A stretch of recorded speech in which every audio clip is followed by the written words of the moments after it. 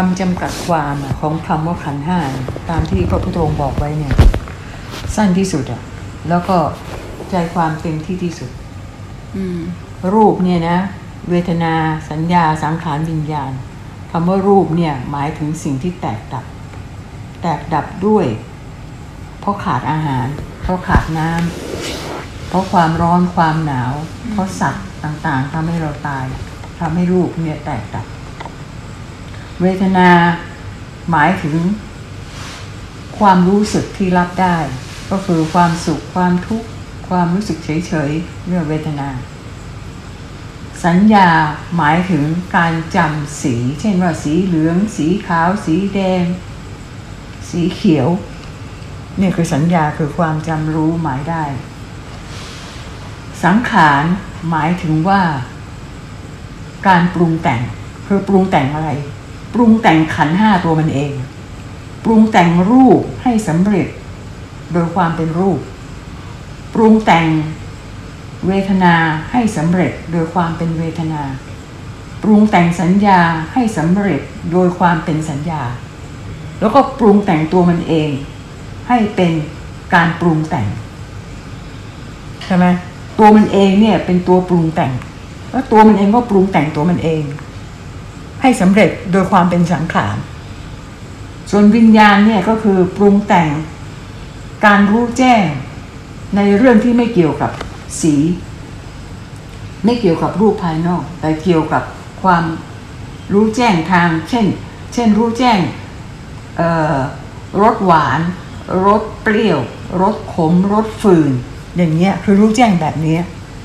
เนี่ยคือคำจำกัดความของขันธ์ห้า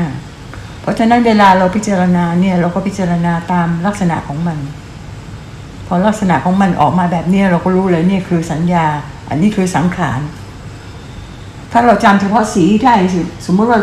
จำพัดลมได้โดยที่มันไม่ได้มีอะไรเนี่ยเราก็รู้แล้วนี่คือสัญญาแต่พอเราไปปรุงแต่งว่าพัดลมอันนี้นะให้ความเย็นให้ลมพัดอะไรอย่างเงี้ยนั่นคือการปรุงแต่งของสังขารแล้วมันไม่ใช่เพียงแค่สัญญาอย่างเดียวแล้วเวลามันทำงานห้าตัวนี้มันทำงานร่วมกันหมดถ้าไม่มีรูปเข้ามาเกี่ยวข้องมันก็ทำงานกับนามธรรมอีก4ตัวมันทำงานด้วยกันเองหมดมันเร็วมากพอแตะปุ๊บเนี่ยนะแตะแค่สัญญาตัวเดียวพัดลมตัวเดียวหรือว่าโทรทัศน์หรืออะไรเนี่ยโอ้มันปรุงแต่งไปหมดเลยนะเนี่ยเดี๋ยวเราจะไปเปิดให้มันทำงานนะเดี๋ยวมันจะให้ลมพัดเย็นโชยมานะขาดมันไม่ได้นะนี่คือปรุงแต่งหมดเลยทุกอย่างอยู่ในจุดเดียวกันพอแตะตัวนึงมันทำงานร่วมกันหมดแล้วขันธ์ห้าทำไมถึงปิดบังความจริงเพราะมันทำงานร่วมกันหมดตลอดเวลาแม้กระทั่งเวลาหลับแม้กระทั่งเวลาฝันก็ขันธ์ห้าทำงานหมดแล้วมันปิดบังสภาพความเป็นจริงนะสภาพความเป็นจริงของสัตว์ทั้งหลายเนี่ยมันก็คือเราตัดตอนเฉพาะเวลาพระพุทธองค์บอกนะพระพุทธองค์ไม่พูดที่มาที่ไปของสังสารวัฏว่าเริ่มต้นจากตรงไหนเพราะมันเกินกว่าที่เราจะไปเข้าใจตามพระพุทธองค์ได้พระพุทธองค์เข้าใจแต่เราไม่เข้าใจเพราะตัดตอนตรงที่ว่าสัตว์ทั้งหลายเนี่ยจริงๆแล้วก็ยังไม่เรียกว่าสัตว์ในระยะเริ่มต้นแต่ต้องเรียกว่าสัตว์เพราะว่ามันเข้ามาหลงอยู่ในสังสารวัฏแล้วจึงเรียกว่าสัตว์นะเข้ามาอย่างที่ท่านพูดไว้ก็คือว่ามันหลงเข้ามาในสังสารวัฏสิ่งที่หลงเข้ามาเนี่ยแท้จริงแล้วเป็นสิ่งที่บริสุทธิ์อยู่พอหลงเข้ามาในสังสารวัฏเนี่ยโดนความเป็นสังสารวัฏคือตัวขันธ์ห้าเนี่ยมาปกคลุมแล้วสิ่งที่บริสุทธิ์นั้นเนี่ยก็จึงกลายเป็นสัตว์ขึ้นมาเพราะว่าโดนขันธ์ห้าเนี่ยปกคลุมไปยึดขันธ์ห้าเป็นตัวตนของตัวมันก็เลยกลายเป็นสัตว์ขึ้นมาตัดตอนมาว่าถ้าสมมติสัตว์ตัวนี้เนี่ยที่ยังมีขันธ์ห้าปกคลุมอยู่แล้วสามารถหลุดพ้นได้ในวาระสุดท้ายเนี่ยนะก็คือหลุดพ้นจากขันธ์ห้านี่ตัวนี้จะไม่เรียกว่าสัตว์แล้วก็จะเรียกชื่อนึงที่พวกโยมบอกว่าเป็นญาณอย่างรู้ถึงความหลุดพ้นเรียกว่าวิมุตติญาณทัศนะก็ ก็คือเป็นญาณที่รู้ว่าเราไม่ได้อยู่กับขันธ์ห้าแล้วนะขันธ์ห้าไม่ใช่เราไม่ใช่ขันธ์ห้านั่นแหละคือการหลุดอีกทีหนึ่งคือช่วงต้นก็เป็นบริสุทธิ์ช่วงปลายหลุดแล้วก็บริสุทธิ์อีกนั่นก็คือกลับไปสู่สิ่งที่เรียกว่าเป็นอมตะธาตุเป็นอสังขตธาตุก็คือธาตุของพระนิพพานนั่นเองนั่นแหละคือสิ่งที่พระองค์สอนมาว่าเราเข้ามาหลงอยู่ในสังสารวัฏแล้วเนี่ยเราจะหลุดออกไปได้ยังไงก็เนี่ยตามขั้นตอนก็คือมรรคมีองค์8ต้องทำตามมรรคมีองค์8เท่านั้นนะถึงจะหลุดออกไปจากสังสารวัฏได้หลุดแล้วก็หลุดเลยนะแล้วต่อไปไม่ต้องเข้ามาในสังสารวัฏนี้อีกหลุดแล้วก็บริสุทธิ์ไปเลยเป็นอมตะธาตุไปเลยไม่ต้องมาอยู่ในสังสารวัฏซึ่งจะต้องมีการเกิดแล้วก็แก่แล้วก็ตายแล้วก็เกิดแล้วก็แก่แล้วก็ตายไม่มีจุดสิ้นสุดเป็นไปอย่างนี้ตลอดหาเบื้องต้นไม่เจอหาเบื้องปลายก็ไม่เจอ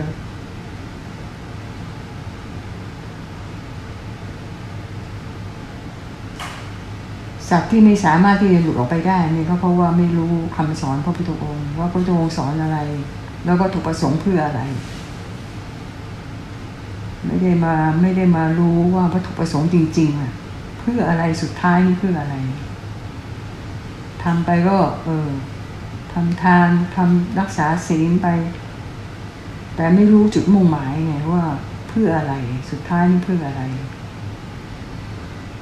แล้วสัตว์ทั้งหลายเนี่ยเกิดมาสังสารวัฏนี้นะมันมีหลุมพรางมันมีเหมือนกับกลลวงมันมีความแยบยลมันมีเหยื่อล่อเนี่ยเพื่อให้สัตว์เนี่ยนะออกไปไม่ได้ออกยากมากจึงมีลักษณะอย่างนึงว่าถ้าเราทำความดีอย่างนี้นะวิบากกรรมเนี่ยมันจะส่งผลให้เยอะมากเลยแล้วถ้าเราทำกรรมชั่วสักอย่างนะวิบากของมันก็มีผลระยะยาวมากเลยเพราะฉะนั้นเนี่ยกว่าจะหลุดออกไปได้นี่โอ้โหต้องรับผลของกรรมดีกรรมชั่วนี่ไม่รู้นานเท่าไหร่ถึงจะหลุดออกไปได้เพราะฉะนั้นทำไมถึงต้องมีมรรคมีองค์8ของพระพุทธองค์มรรคมีองค์8เนี่ยเพื่อที่เราจะมาทำให้กรรมทั้งสองอย่างคือทั้งกรรมดีกับกรรมชั่วเนี่ยมันสมดุลมันบาลานซ์มันกบหนี้สินทั้งหมดไม่ว่าจะเป็นหนี้ทางดีทางชั่วต้องกบให้หมดเลยพอกบหมดแล้วเนี่ยถึงจะหลุดออกไปได้ถ้ากบไม่หมดนั้นหลุดออกไปไม่ได้นะสมมุติถ้าเราทำความดีทำกุศลนะแล้วไปหวังผลนะเราต้องรอรับผลของกรรมดีหลุดออกไปไม่ได้นะอยู่ดีมีสุขอยู่ในสังสารวัฏอย่างอยู่ดีมีสุขแต่หลุดออกไปไม่ได้เราทำชั่วไม่ต้องพูดถึงมันต้องรับผลกรรมอยู่แล้วแต่ถ้าทำดีแล้วไปหวังผลนะเราบอกว่าเราทำทานก็เยอะรักษาศีลก็ดีนะแต่ถ้าเราไม่รู้ว่าถ้าเราไปหวังผลปุ๊บเนี่ยเราต้องไปรอรับวิบากของมันก็คือต้องอยู่ในสังสารวัฏนี้อีกไปไหนไม่ได้ออกไปไม่ได้เพราะว่ายังต้องรับผลกรรมอยู่กรรมดีกรรมชั่วต้องรับผลหมดเพราะฉะนั้นเนี่ยสิ่งที่สัตว์โลกเนี่ยเพราะว่าธรรมชาติของสังสารวัฏเนี่ยมันจะไหลลงสู่ที่ต่ำมากกว่าที่สูงเพราะสัตว์เกิดมาอยู่ในสังสารวัฏเนี่ยจะทำกรรมชั่วมากกว่ากรรมดีเพราะฉะนั้นกรรมชั่วจึงเยอะมากแล้วก็แบบหนักหนามากแล้วมรรคมีองค์8มีเพื่ออะไรเพื่อให้เราเนี่ยมาทำส่วนที่เป็นสิ่งที่ดีตามมรรคมีองค์8เพื่อที่จะลบล้างกรรมชั่วที่เราสั่งสมมาเยอะมากในสังสารวัฏนี้เกิดมาเป็นไม่รู้กี่ล้านชาติแล้วเรามาทำเพื่อให้มันมีความดีมาลบล้างกรรมชั่วที่เราเคยทำไว้ลบล้างวิบากกรรมที่เราจะต้องรับไว้ให้มันสมดุลพอสมดุลเมื่อไหร่เนี่ยก็คือหลุดได้เต็มที่เลยหลุดได้เลยหลังจากนั้นพระพุทธองค์บอกไงว่ากรรมเนี่ยมันมี4อย่างเนี่ยกรรมดำมีวิบากดำกรรมขาวมีวิบากขาวกรรมทั้งดำทั้งขาวมีวิบากทั้งดำทั้งขาวกรรมไม่ดำไม่ขาวมีวิบากแห่งการสิ้นกรรมก็คือไม่มีกรรม พอไม่มีกรรมแล้วก็ไม่ต้องมารับกรรมอะไรทั้งสิ้นก็หลุดออกมาได้นะ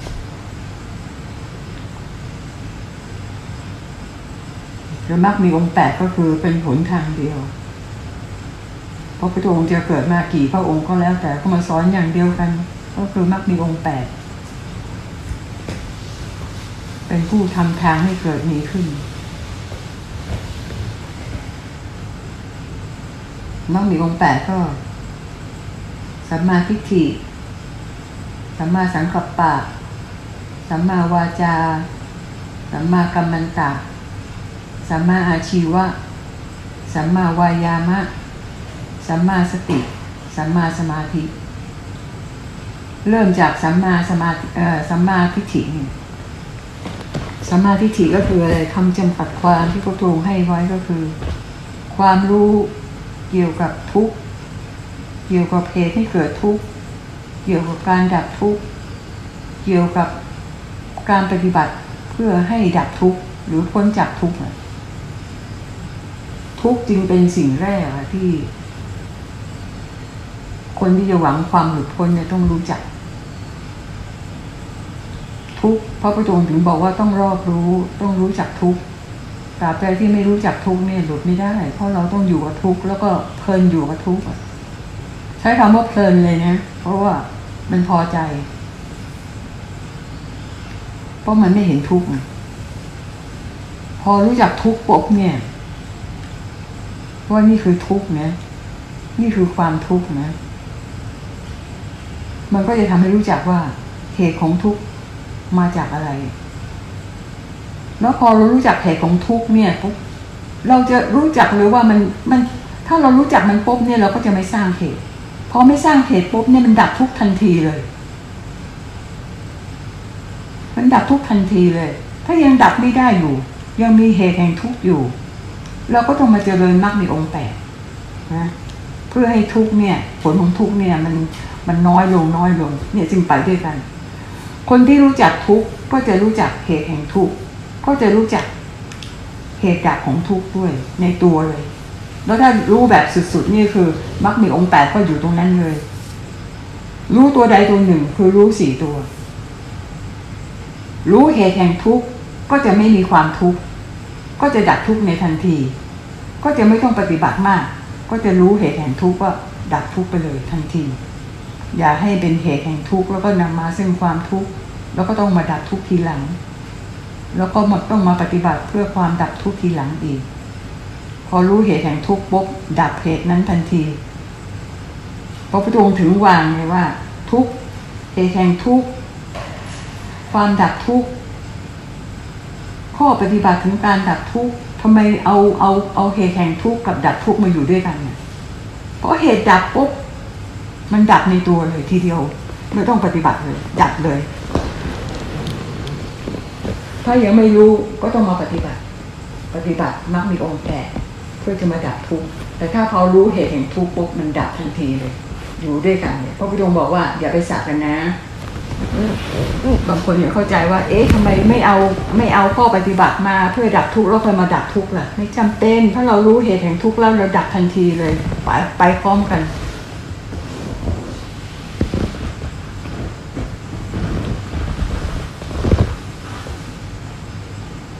จะมีอีก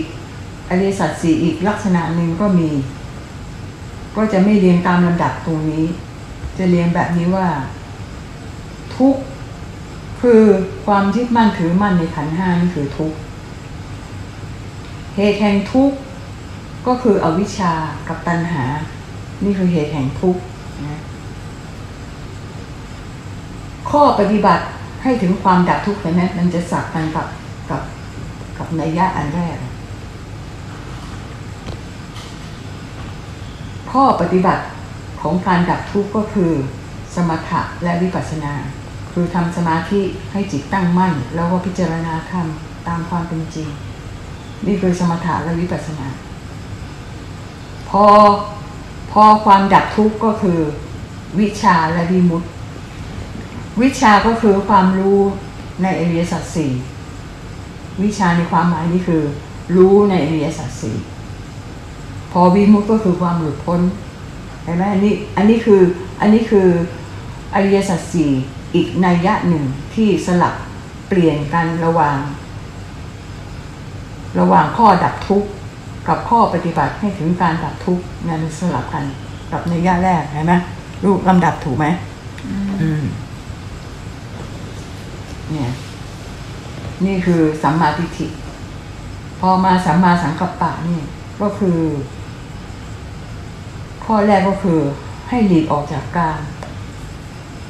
หลีกออกจากกามก็คือกามในที่นี้ก็คือกามคุณห้านั่นเองก็คือรูปเสียงกลิ่นรสสัมผัสการที่สัตว์โลกนี้นะติดอยู่ในโลกนี้ก็เพราะว่ากามคุณห้ามันเป็นเครื่องร้อยรัดมันเป็นเครื่องผูกสัตว์ให้ติดกับโลกออกไปจากโลกไม่ได้เลยออกไปไม่ได้เลยเราติดรูปติดเสียงติดกลิ่นติดรสติดสิ่งมาสัมผัสติดธรรมารมณ์ที่มากับใจออกไปไม่ได้มันติดกามคุณห้านี่ประการแรกของความดำริที่ถูกต้องคือต้องพยายามห่างไกลจากกามคุณห้าต้องพยายามหลีกออกไปอย่าไปติดมันถ้าติดมันแล้วก็ติดโลกมันออกจากโลกไม่ได้เราติดความพยาบาทก็คือความไม่ชอบใจความขัดข้องใจไปติดปุ๊บมันก็เป็นกับดักของสังสารวัฏอีกก็อยู่รับวิบากของมันอีกติดการเบียดเบียนตนเองเบียดเบียนผู้อื่นเบียดเบียนตนเองก็เป็นสิ่งที่เข้าใจได้ยากเพราะว่าเบียดเบียนตนเองเบียดเบียนยังไงก็เบียดเบียนไม่ให้ตัวเองออกจากสังสารวัฏนี่พยายามทำให้ตัวเองนี่ติดอยู่กับโลกติดอยู่กับสังสารวัฏก็พอสัมมาทิฏฐิมาสัมมาสังกัปปะก็ตามมาถ้าสัมมาทิฏฐิไม่มีสัมมาสังกัปปะก็หายากไม่ตามมาสัมมาวาจาก็ง่ายๆเห็นง่ายๆว่าเราจะไม่ทำผิดศีลไม่ทำผิดศีลในเรื่องวาจาไม่พูดเท็จไม่พูดส่อเสียดไม่พูดคำหยาบไม่พูดวาจาเพ้อเจ้อไม่จำเป็นต้องพูดก็ไม่ต้องพูดไปก็คือเป็นติดเป็นหนี้สินทางวาจาก็ต้องมาตามล้างตามลบล้างอีกให้มันหมดหนี้ทางวาจาอีกสัมมากัมมันตะก็ไม่ฆ่าสัตว์ไม่ลักทรัพย์ไม่ประพฤติผิดในกามทำผิดไปแล้วก็ต้องมาชดใช้กรรมเหมือนกันก็อย่าทำก็ไม่มีกรรมใหม่เกิดขึ้นกรรมเก่าก็เลือนหายไปได้สัมมาชีพก็ทำมาหากินเลี้ยงชีพตามสถานะตัวเองให้ถูกต้องไม่ทุจริตทางกายทางวาจาทางใจสัมมาวายามะก็มีความเพียรให้อกุศลอย่าเกิดแล้วก็ละทิ้งเพียรให้กุศลเกิดแล้วก็มีให้มากขึ้นเพื่อลบล้างอกุศลเก่าให้หายไปเร็ว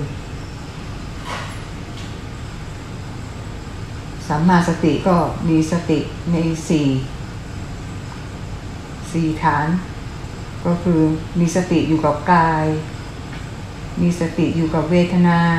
มีสติอยู่กับจิตมีสติอยู่กับธรรมจากง่ายไปหายากมีสติอยู่กับกายนี่ง่ายที่สุดแล้วก็ได้ผลชนะดีที่สุดอยู่กับกายอยู่กับลมหายใจอยู่กับอิริยาบถสี่สัมปชัญญะความรู้สึกตัว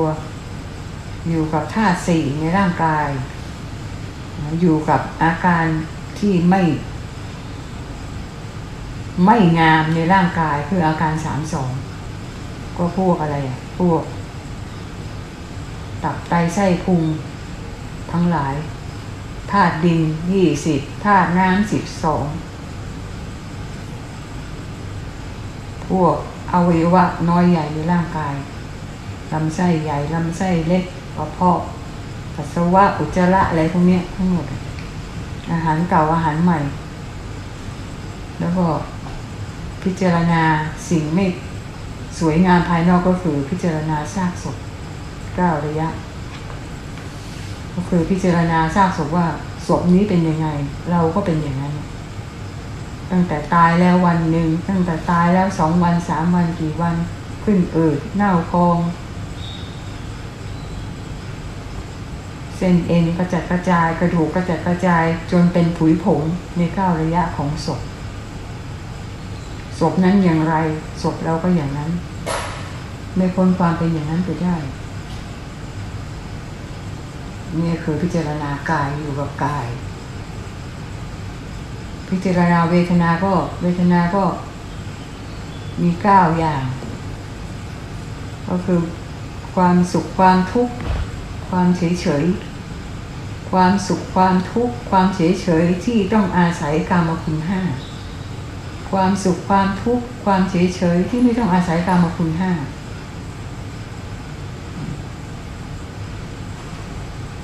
จิตมาดูจิตดูใจของเราว่าจิตมันมีลักษณะยังไงตอนนี้มันมีราคะมีโทสะมีโมหะไหมมีความตั้งมั่นไหมมีความหดหู่เสื่องซึมมีความฟุ้งซ่านไหมมีจิตเป็นสมาธิไหมหรือไม่มีสมาธิเนี่ยก็ดูจิตของตัวเองพอมาหมวดธรรมก็มาดูว่าใจเรามีนิวรณ์5ไหมใจเรารู้จักขันธ์5ไหมใจเรารู้จักอายตนะ6ไหมคือตาหูจมูกลิ้นกายใจไหมใจเรามีธรรมเครื่องอยู่เพื่อที่จะพร้อมตรัสรู้ธรรมไหมคือโพชฌงค์7แล้วใจเรารู้จักไหมอริยสัจ4นี่คือสติปัฏฐาน4คือทั้งหมดถ้าเราจับความหมายใจความได้เนี่ยมันอยู่ในสติปัฏฐาน4ทั้งหมดเลยถ้าเราพิจารณาธรรมอยู่ตลอดเวลามันไม่พ้นจากความเป็นสติปัฏฐาน4ทั้งหมดเลยนี่คือสัมมาสติพอสัมมาสมาธิเนี่ยก็พระพุทธองค์ก็ให้จำกัดความว่าก็มีความตั้งมั่นของใจตั้งแต่ความตั้งมั่นที่อยู่ในระดับฌานที่1 ถึง 4เพราะว่าสัมมาสมาธิเนี่ยเป็นกำลังของใจถ้าใจเราไม่มีกำลังมันจะซัดสายตลอดเวลาซัดสายไปตามอะไรซัดสายไปตามรูปที่เราเห็นตามเสียงที่เราได้ยินตามกลิ่นตามรสตามสิ่งที่มาสัมผัสตัวเนี่ยความเย็นของแอร์อะไรอย่างเงี้ยมาสัมผัสมันก็ไปละมันก็ไม่เข้ามาในใจไม่เข้ามาในกายแล้วมันก็ไปตามสภาพที่มากระทบถ้าใจเราไม่ตั้งมั่นมันไม่มีทางเลยที่เราจะไปพิจารณาทำให้มันทะลุปุโปร่งได้มันโดนพวกเนี้ยไปหมดพอเรากำลังคิดอยู่ใช่ไหมกำลังพิจารณาขันธ์5มันคืออะไรขันธ์5มันคืออะไรกำลังคิดอยู่รูปมาแล้วโทรทัศน์มาแล้วเสียงมาแล้วเพลงมาแล้วมันเอาไปหมดเลยสมาธิกระจัดกระจายสิ่งที่เราพิจารณาอยู่ก็หายไปเลยนั่นเนี่ยคือความไม่มีกำลังของใจไม่มีสมาธิตั้งมั่นพอมีสมาธิตั้งมั่นปุ๊บเนี่ยคนที่เขาฝึกใจไว้ดีแล้วเนี่ยสมาธิตั้งมั่นเนี่ยเขากำลังพิจารณาอะไรอยู่เนี่ยใครพูดอะไรนี่เขาจะไม่เหมือนกับไม่ได้ยินเลยนะเขาทรงพิจารณาอยู่ในใจเขาแบบแข็งแรงมากเขากำลังพิจารณารูปกายนี่คือประกอบด้วยธาตุ4เนี่ยที่เราเห็นในภาพเนี่ยใครมาพูดอะไรมันไม่เข้าไปในใจแต่ใจเรากำลังสนใจอยู่กับธาตุ4นี่คือใจที่มีกำลังแล้วมันเป็นสิ่งเดียวเท่านั้นที่จะทำให้ปัญญาของเราเนี่ยทำงานได้ดีถึงแม้เราจะมีปัญญาเยอะนะแต่ถ้าใจเราไม่มีกำลังนะเราคิดเก่งเราเข้าใจความหมายแต่ใจเราไม่มีกำลังพอกำลังพิจารณาอยู่ก็นั่นก็ดึงไปนี่ก็ดึงไปนั่นก็ดึงไปมันก็คือเหมือนกับไม่มีความรู้อะไรเกิดขึ้นไม่มีภูมิธรรมทางใจก้าวหน้าไม่มีเพราะว่ามันก็แค่ฟังเป็นเหมือนสุตตะฟังไปเรื่อยๆเพราะสุตตะเนี่ยท่านถึ ถือว่าเป็นวัตถุดิบในทางธรรมที่เราต้องจำเป็นต้องฟังให้รู้ให้เข้าใจแล้วพอเรามีเวลาที่จะใช้เนี่ยเราก็จะมีเหมือนว่ากำลังจะปรุงอาหารเราก็จะมีวัตถุดิบมาปรุงได้ถ้าเราไม่เคยฟังไม่เคยได้สดับธรรมะต่างๆเนี่ยเราไม่มีคือสมองมันว่างเปล่าไม่รู้จะเอาอะไรมาพิจารณาขันธ์ห้าคืออะไรไม่รู้เลยธาตุสี่คืออะไรไม่รู้เลยอย่างเงี้ยก็คือไม่มีสุตตะไม่ได้ฟัง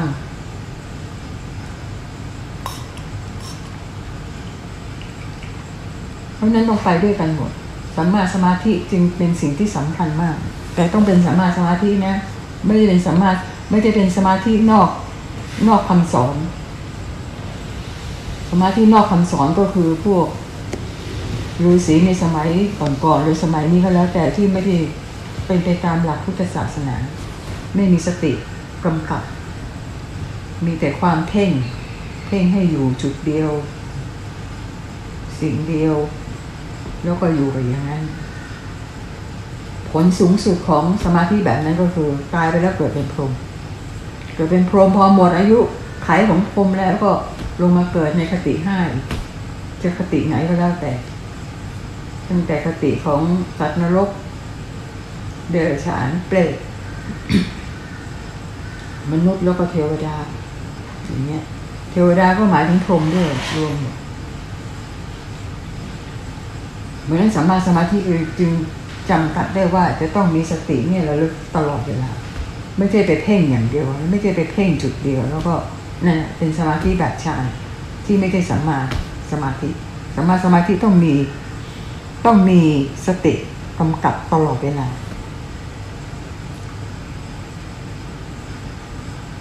แล้วเวลาเราพิจารณาขันธ์ห้าพิจารณาทำไมพิจารณาเพื่อรู้ความเป็นจริงขันธ์ห้าเลยว่าขันธ์ห้าทั้งหมดเนี่ยไม่ใช่ของเราไม่ใช่เป็นเราแล้วก็ไม่ใช่ตัวตนของเราด้วยอะไรด้วยลักษณะ3ประการก็คือลักษณะไตรลักษณ์เราพิจารณาไปเลยว่ารูปทำไมถึงไม่เที่ยงเห็นง่ายมากรูปนี้เห็นง่ายสุดนะว่าทำไมถึงไม่เที่ยงนั่นก็เดี๋ยวมันก็ตายอายุ100 ปีประมาณบวกลบมากบ้างน้อยบ้างมันเห็นเลยไม่ใช่ของเรามันตายแต่สิ่งที่เห็นยากที่สุดคือนามธรรมเราจะติดกับนามธรรมมากๆเพราะนามธรรมมันไม่เห็นด้วยตาเนื้อเนี่ยเหมือนเป็นเรามันเป็นเราอยู่ตลอดเราคิดเราคิดเห็นไหมเราคิดเราเป็นคนปรุงแต่งความคิดขึ้นมาเราเป็นคนทำเราตลอดเวลาเรารู้อย่างเงี้ยแล้วมันจะมีไหมที่มีสมาธิมีสติแต่ไม่ได้พิจารณาตอนที่รู้มีสติก็พิจารณาในตัวแล้วมีสติกับลมหายใจก็พิจารณาในตัวแล้วคือความรู้สึกตัวสติเนี่ยใช่ไหมถ้าลูกเพ่งนะโดยไม่มีสตินี่นะลูกจะอยู่ตัวลูกจะอยู่กับสิ่งที่เพ่งแล้วถ้าสมมติไม่มีหัวข้อที่จะพิจารณาสมมติว่าblank เลยไม่มีหัวข้อที่จะพิจารณาแต่มีสติพอถึงจุดหนึ่งสมมุติว่ามาบอกว่ามีสติอยู่กับลมหายใจก็คือมีสติแต่พอลมหายใจมันไปแล้วแล้วมันจะไปอยู่ก่อนอื่นใดเลยก่อนที่ลูกจะรู้ว่าต้องเพ่งลมหายใจเนี่ยลูกก็ต้องมีความรู้ถูกไหมเป็นเบื้องต้นใช่ไหมอยากจะรู้ว่าถ้าไม่มีหัวข้อพิจารณามันก็จะมันก็คงเดินไปตามฌานเนาะใช่ใช่จะนิ่งไปเลยเพราะว่าลมหายใจมันไม่มีให้ดูต่อแล้วนี่แต่ถ้าลูกอยู่กับลมหายใจโดยที่ลูกมีความรู้ว่าลมหายใจก็คือกายถูกไหมลมหายใจก็คือกายแต่พอถึงจุดหนึ่งตรงนั้นมันก็หายไปใช่ไหมยกเว้นว่าลูกไม่มีความรู้อย่างอื่นลมหายใจอย่างเดียวทำให้ลูกหลุดพ้นได้นะเหมือนที่แต่ถ้าเราดูลมหายใจไปเรื่อยๆมีสติกับลมหายใจไปเรื่อยๆถึงระดับหนึ่งลมหายใจมันจะแผ่วจนไม่อยู่ใช่ไหมถ้าถึงใช่ถูกต้องแต่นั่นถึงตรงนั้นแต่นั่นหมายถึงว่าลูกจะต้องเป็นคนที่มีสุตตะลูกจะต้องเป็นคนที่แบบว่าเคยได้ฟังมาก่อนว่าลมหายใจนี่นะมันเป็นสิ่งที่ทำให้หลุดพ้นได้เพราะลมหายใจนี่คือกายในกายอย่างหนึ่งถูกไหมมันหมายถึงว่าลูกจะต้องมีความเข้าใจตรงนี้เป็นเบื้องต้นแล้วไง แล้วก็หมายถึงว่าลูกจะต้องมีความเข้าใจว่านอกจากพิจารณาลมหายใจแล้วเนี่ยมีอย่างอื่นอีกที่ลูกพิจารณาได้อีกมันเป็นผลพวงอ่ะไม่ใช่ว่าอยู่ดีๆเขาจะมารู้ว่าลมหายใจคือกายอย่างหนึ่งหรือว่าลมหายใจพิจารณาแล้วหลุดพ้นได้นั่นแสดงว่าลูกต้องได้ฟังมากกว่านั้นใช่ไหมมันไม่ใช่แค่นั้นเนี่ยถ้าแค่นั้นเนี่ยมันไม่ทำให้คนรู้เรื่องอะไรหรอกถ้าเราสามารถที่จะอยู่กับลมหายใจโดยมีความเข้าใจนี่หมายความว่าเรารู้มากกว่านั้นแล้ว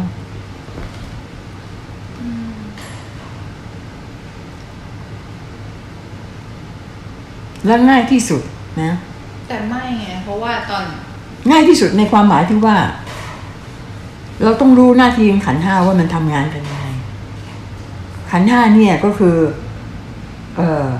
รูปเวทนาสัญญาสังขารวิญญาณใช่ไหมวิญญาณเนี่ยมันอยู่โดดๆไม่ได้มันจะต้องทำงานกับสี่ขันธ์นี้ถ้ามันไม่ทำงานกับรูปมันก็ทำงานกับสามขันธ์เนี่ยแล้วสิ่งที่จะทำให้มันหมดอานุภาพเนี่ยนะง่ายที่สุดก็คืออยู่กับรูปถ้าเมื่อไหร่ก็ตามเนี่ยรูปเนี่ยแตกดับไปพร้อมกับวิญญาณนั่นคือหลุดนะก็เหมือนกับพิจารณาธาตุสี่ใช่ใช่ใช่หลุดเลย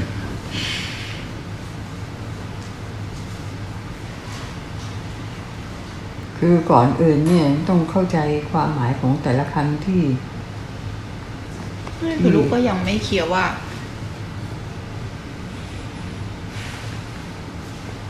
ไม่เคลียร์ว่าเพราะว่าตอนนั้นเนี่ยคือพอมันรวมแล้วมันก็คือ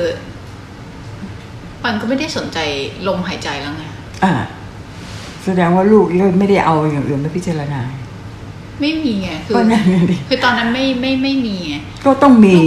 ลูกก็ต้องมีถ้าไม่มีลูกก็จะอยู่อะไรอย่างนั้นนะแล้วก็จะอยู่กับอย่างนั้นนะแล้วก็ไม่มีถึงจะมีถึงจุดหนึ่งมันก็จะรวมปะรวมพอรวมก็ตรงเนี้ยตรงช่วงต่อเนี่ยก็เอาพิจารณาธรรมเพราะว่าที่เราปฏิบัติเนี่ยเพื่อที่จะให้รู้ธรรมะนะไม่ใช่เพื่อที่จะไปอยู่เฉยๆกับสมาธิเนี่ยมีเพื่อที่จะเป็นกำลังของปัญญาถ้าพอนิ่งปุ๊บเนี่ยลูกต้องมีวัตถุดิบต้องมีสุตตะมาพิจารณาก็คือศีลสมาธิปัญญาต้องไปด้วยกันถ้าศีลเราไม่บริสุทธิ์สัมมาสมาธิก็เกิดยากถ้าศีลเราบริสุทธิ์สัมมาสมาธิก็เกิดง่ายพอสัมมาสมาธิเกิดแล้วเนี่ยถ้าเรามีหัวข้อธรรมที่เราจำได้เรามาพิจารณาให้เห็นแจ้งประจักษ์นั่นแหละคือจะเป็นไปด้วยกันคือศีลสมาธิปัญญาต้องเป็นไปด้วยกันขึ้นอีกแล้วใช่ไหมไม่ขึ้นธรรมดา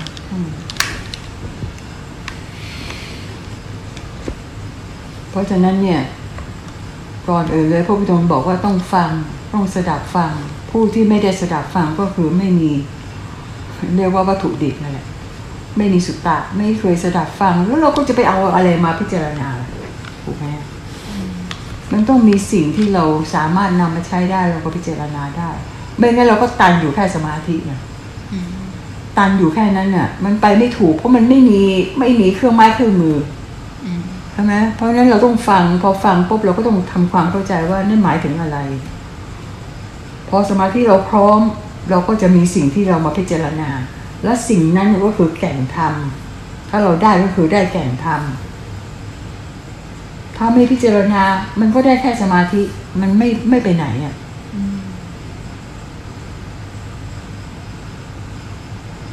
ท่านถึงมีคำกล่าวไว้ว่า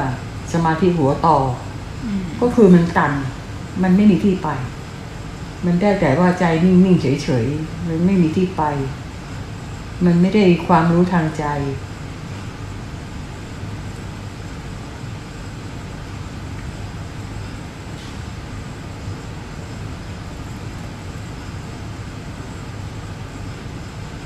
ประการแรกเลยนะคนเราเนี่ยหรือสัตว์ทั้งหลายเนี่ยถ้าอยากจะ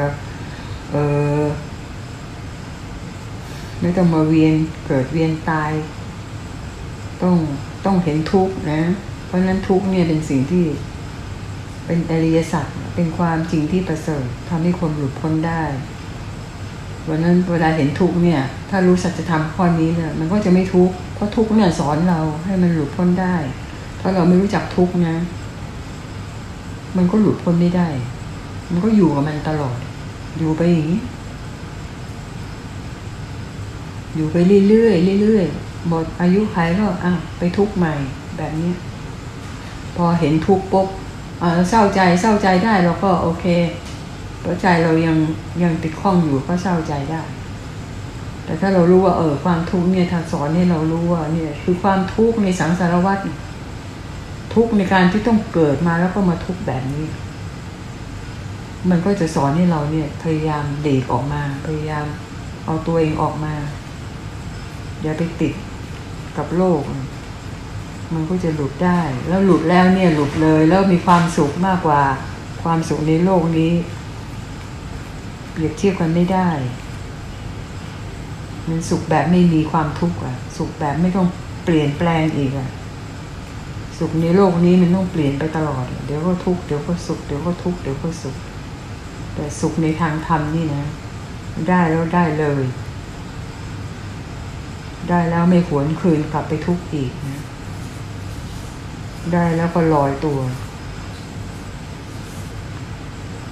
ประเสริฐแบบนี้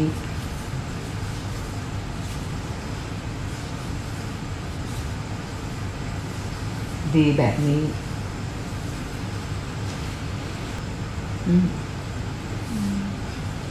มีอะไรถามไหม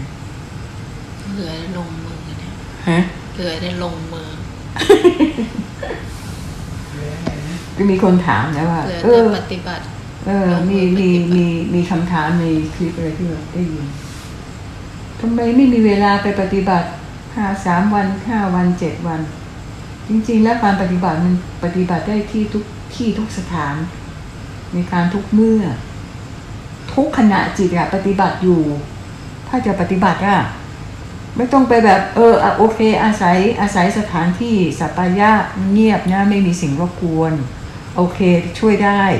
แต่จริงๆแล้วการปฏิบัติเนี่ยอยู่ที่ทุกขณะจิตที่เราเนี่ยก็มาอยู่ที่ลมหายใจนะง่ายทุกขณะจิตเพราะว่ามันทุกอนูใช่เปล่าทำได้ตลอดไม่จำเป็นต้องว่าคือสัปปายะสถานที่มันช่วยได้เช่นว่าเราไปอยู่ในสถานที่เงียบๆไม่มีการงานที่ต้องมาเป็นเครื่องหน่วงเหนียวให้ใจกังวลอย่างเงี้ยมันช่วยได้ช่วยให้เร็วขึ้นแต่ไม่ได้หมายความว่าจะต้องไปปฏิบัติอยู่ในสถานที่ที่เดียวกี่วันเราปฏิบัติได้ตลอดเวลาอยู่บ้านก็ปฏิบัติได้อาจจะช้าหน่อยแต่ก็ปฏิบัติได้แล้วจริงๆแล้วเนี่ยมันอยู่ที่ความตั้งใจอยู่ที่ความภาคเพียรถ้าเราตั้งใจทุกขณะลมหายใจปฏิบัติอยู่ทั้งนั้นแหละถ้าเราภาคเพียรนะเราตั้งมั่นตั้งใจจริงนะว่าเราจะปฏิบัติเนี่ยปฏิบัติได้ทุกที่ทุกขณะจิตยิ่งทุกขณะจิตเนี่ยโอ้โหเร็วถ้าเราตั้งใจจริงทุกขณะจิตนี่เร็วมากเลยเพราะมันมีให้เห็นตลอดเวลาอย่างที่พระพุทธองค์เปรียบเทียบบอกว่ารู้อนิจจังคำเดียวหลุดพ้นได้เลยอนิจจังคำเดียวเหมือนคราบที่เขาไถนากวาดไปหมดเลยไม่ว่าจะเป็นดินไม่ว่าจะเป็นขวดเป็นทรายเป็นหินเป็นอะไรทุกสิ่งทุกอย่างกวาดไปหมดด้วยสิ่งที่เรียกว่าอนิจจังคำเดียวว่าอะไรบ้างที่ไม่ใช่อนิจจังรอบตัวเราทั้งหมดเลยไม่มีอะไรยกเว้นเลยนะที่ไม่ใช่อนิจจังอะไรบ้างเรามองไปทุกสิ่งทุกอย่างไม่ว่าเป็นคนสัตว์สิ่งของทุกอย่างอนิจจังหมดใช่ไหมแล้วอะไรที่ไม่ใช่ธรรมะที่เราจะพิจารณาไม่ได้มันได้หมดชี้มาดิอะไรชี้มาเลยแม้กระทั่งเม็ดทรายหรือว่าเม็ดฝุ่นที่อยู่บนพื้นเนี่ยก็อนิจจังยังไงมันตอนที่อยู่ตรงนี้เดี๋ยวมันก็พัดไปที่อื่นแล้วอนิจจังไหมเดี๋ยวมันก็สลายหายไปแล้วอนิจจังไหมนี่เห็นไหมเล็กที่สุดเท่าที่ตามองเห็นก็อนิจจังแล้วจนถึงตึกรามบ้านช่องหลังใหญ่เบ้อเริ่มเทิ่มอนิจจังไหมวันหนึ่งข้างหน้า100 ปี200 ปีข้างหน้าก็กลายเป็นทรายไปแล้วนี่อนิจจังไหมทุกอย่าง โดยเฉพาะคนเนี่ยมนุษย์เนี่ยอนิจจังที่สุด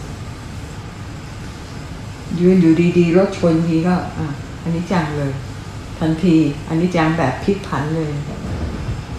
อนิจจังค่อยเป็นค่อยไปก็ค่อยๆป่วยค่อยๆสลายไปอย่างเงี้ยอนิจจังช้าหน่อยอนิจจังหมดทุกครั้งเห็นยากขึ้นมาหน่อยทุกครั้งคือความตั้งอยู่ไม่ได้ของสิ่งต่างๆไม่ว่าเป็นสัตว์มนุษย์สิ่งมีชีวิตไม่มีชีวิตทุกครั้งหมดมันตั้งอยู่ไม่ได้เพียงแต่เรามองด้วยตาเนื้อไม่เห็นแต่ถ้าตาปัญญาเราจะเห็นเนี่ยตึกทั้งหลังเนี่ยฝาผนังทั้งบานเนี่ยที่หนาๆเนี่ยมันเสื่อมสลายไปตลอดทุกขณะจิตนั่นแหละคือความตั้งอยู่ไม่ได้ร่างกายก็เหมือนกันเสื่อมสลายไปทุกขณะเวลาที่ผ่านไปนี่คือทุกขังอนัตตาความไม่เป็นตัวตนเห็นยากที่สุดอันนี้เห็นยากที่สุดแต่เห็นได้ขณะเดียวกันกับอนิจจังทุกขังเห็นได้เพียงแต่ต้องเพ่งนิดนึงก็จะเห็นเลยว่าทุกอย่างมันไม่มีความเป็นตัวของมันเองไม่มีมนุษย์สัตว์สิ่งของไม่มีสุดท้ายไม่มีความเป็นตัวของมันจริงๆไม่มี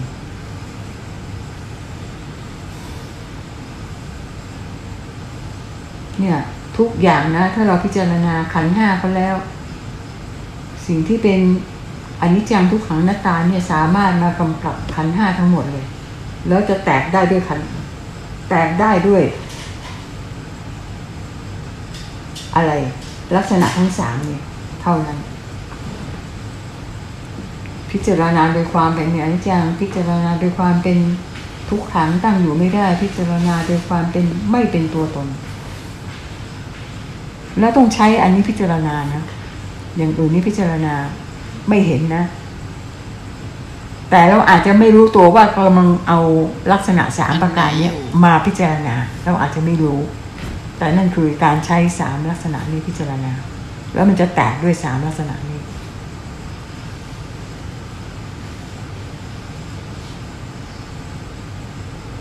จริงแหละถ้าเรารู้หลักคำสอนพระพุทธองค์ในขอบข่ายที่มันแบบได้ผลเนี่ยมันก็มีลักษณะไม่กี่อย่างนะที่เรามาจับไม่งั้นมันหลวมไปหมดไม่งั้นไม่รู้ไม่พิจารณาอะไรจะเอาอะไรมาเป็นแล้วไม่ค่อยมีคนสอนแบบเนื้ออย่างเงี้ยก็คือมีไม่กี่อย่างก็คือหนึ่งพิจารณาขันธ์ห้าว่าคืออะไรรู้จักความหมายว่าคืออะไร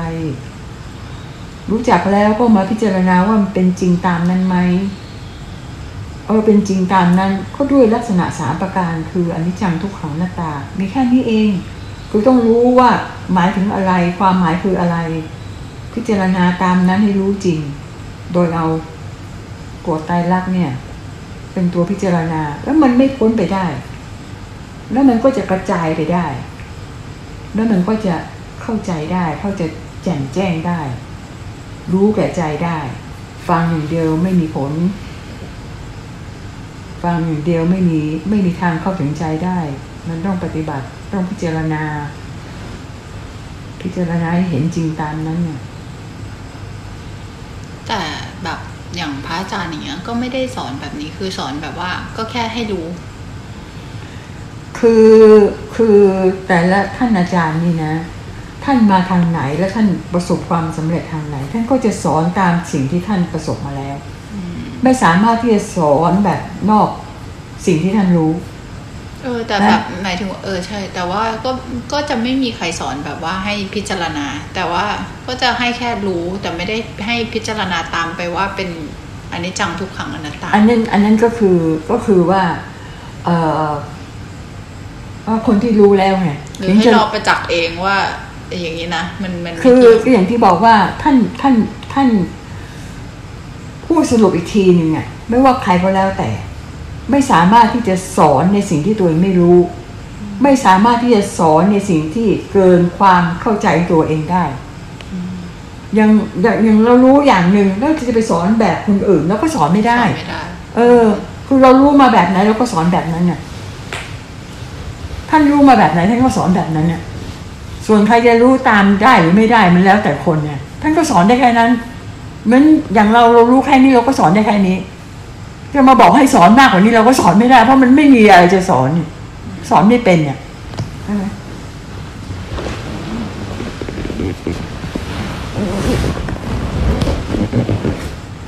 เราสอนได้ตามภูมิธรรมตัวเองเรามีความรู้ขนาดไหนเราก็สอนได้ขนาดนั้นจะไปสอนเกินก็ไม่ได้